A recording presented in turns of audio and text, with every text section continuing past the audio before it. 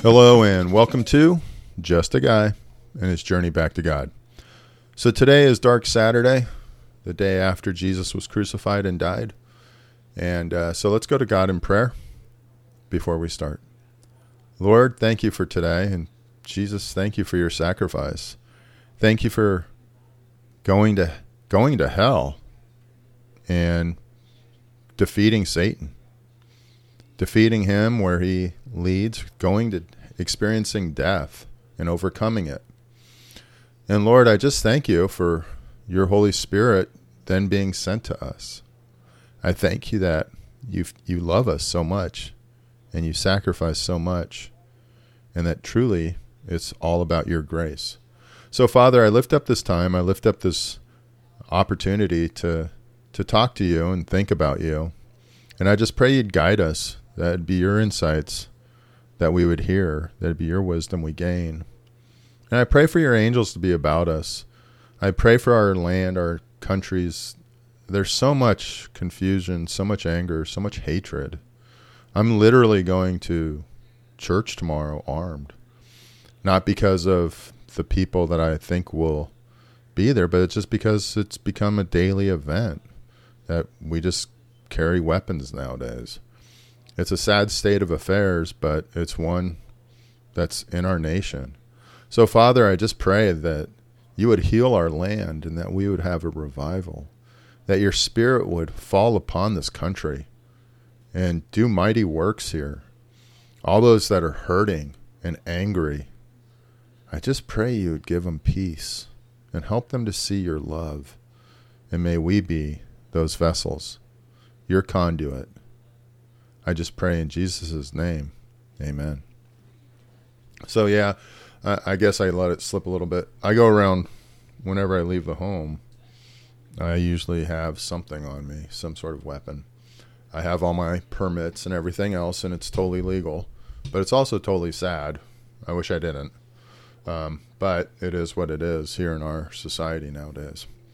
But with that said, I was trying to figure out what to really cover today, because it goes kind of quiet. You know, the disciples are hiding. There are a few topics or times when it talks about it, but not much. So then I was looking through, I use the Olive Tree app, and they have a thing, a reading, some commentary on Saturday, it's labeled Hope in the Waiting. And they write, and I just figured I'd just share this with you and then do another prayer and move on. But they say, Holy Week is so busy. First, Jesus rides into Jerusalem. People are singing and shouting and surrounding him. An introvert's nightmare. Then he flips tables and empties out the temple. He's betrayed. He gives thanks even in the presence of his betrayer. The first communion takes place with Jesus sharing wine and bread among his disciples. Next, Jesus is captured. He is scrutinized and condemned, taken before leaders, prodded up before multitudes. He is stripped and scourged, hung and nailed. Lastly, Jesus is forsaken, bleeding, dying, and buried. Phew, what a week. Job 30, verse 26 states, But when I hoped for good, evil came, and when I waited for light, darkness came. Now what? The time between death and resurrection feels so dark, so empty, so long. What is happening in this day between Friday and Sunday? What are we to do as we sit outside the tomb? And what is our Lord doing in the darkness, the cold grips of death? We have all experienced waiting, most recently. Many of us have sat in our homes wondering when life will begin to feel normal again. We are longing, yearning, and begging for hope. But darkness and grief are overwhelming. Hope is elusive. The disciples felt much the same. Hope is defined as a longing, a desire. Hope anticipates something good is coming. It is definitely by trust and expectation. But Scripture adds a nuance, entwining hope with faith. A quick search of the word hope shows 164 places in the ESV Bible where the word is directly mentioned. and even more frequently alluded to. Then adding faith to hope limits the result to just 13. One of the most popular of these verses is Hebrews 11:1. Faith is the assurance of things hoped for. Assurance. Faith is the guarantee of hope. Where is our hope? They ask. On Saturday, the busyness of the Holy Week comes to a halt, like many of our lives. The tomb is closed. The guarantor of hope is lying lifeless in a dark cave. We're left in lonely isolation, and hope seems lost. What is God doing? But remember, where is our hope? In the Lord. How do we know we can hope in Him? Our faith, a hope that reaches back for generations and generations. This faith is rooted in all things. The sun sets and rises. Winter is followed by spring. Death is followed by life. This faith can be trusted, right? Who gave us this faith? Paul plainly tells us that faith is assigned by God. That's in Romans 12:3. It is a gift through which the gift of grace can work. Are you wondering if He has abandoned us again? Has abandoned us? Again, the disciples felt much the same.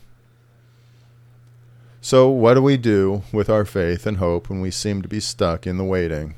Imagine the disciples' anxiety on the long dark Saturday between death and resurrection. What could they do?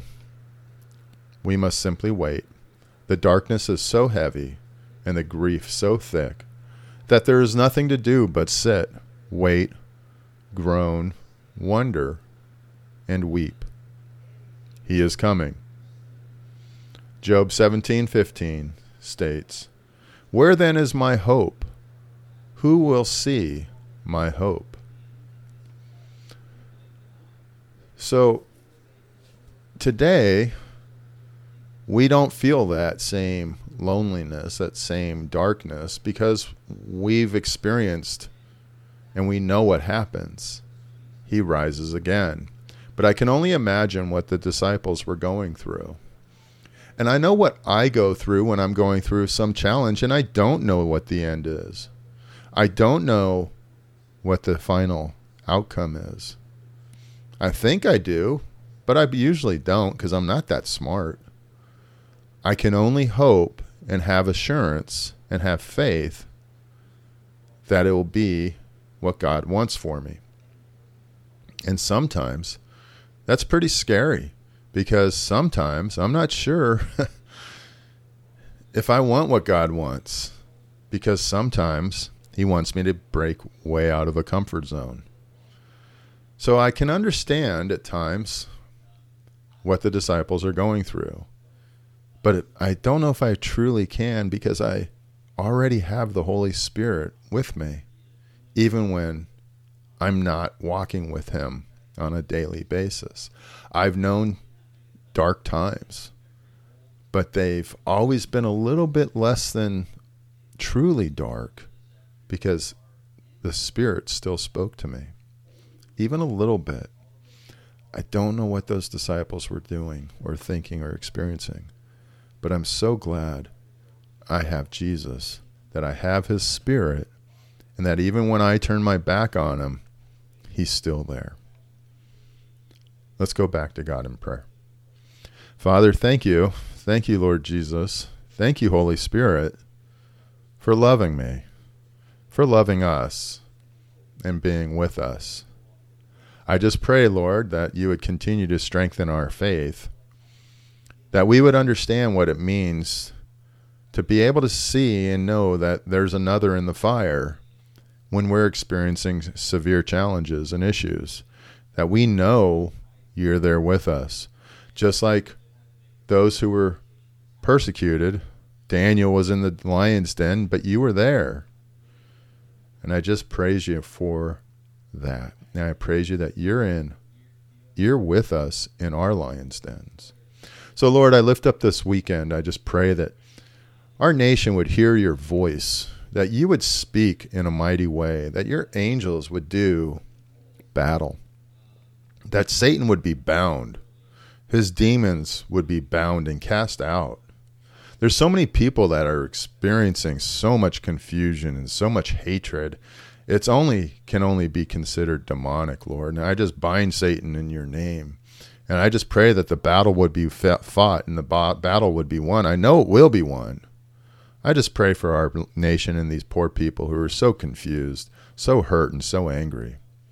And I pray for your hedge of protection around our families, around our children, around our parents, that you would protect them, guide them, and hold them close, because there is a battle being waged. I pray that we would remember to put on the full armor of yours, the full armor of God, on a daily basis, and that we would stand firm in the gap to do your will, to be used by you. I pray in Jesus' name. Amen. Hey, thanks for joining me at Just a Guy and his journey back to God.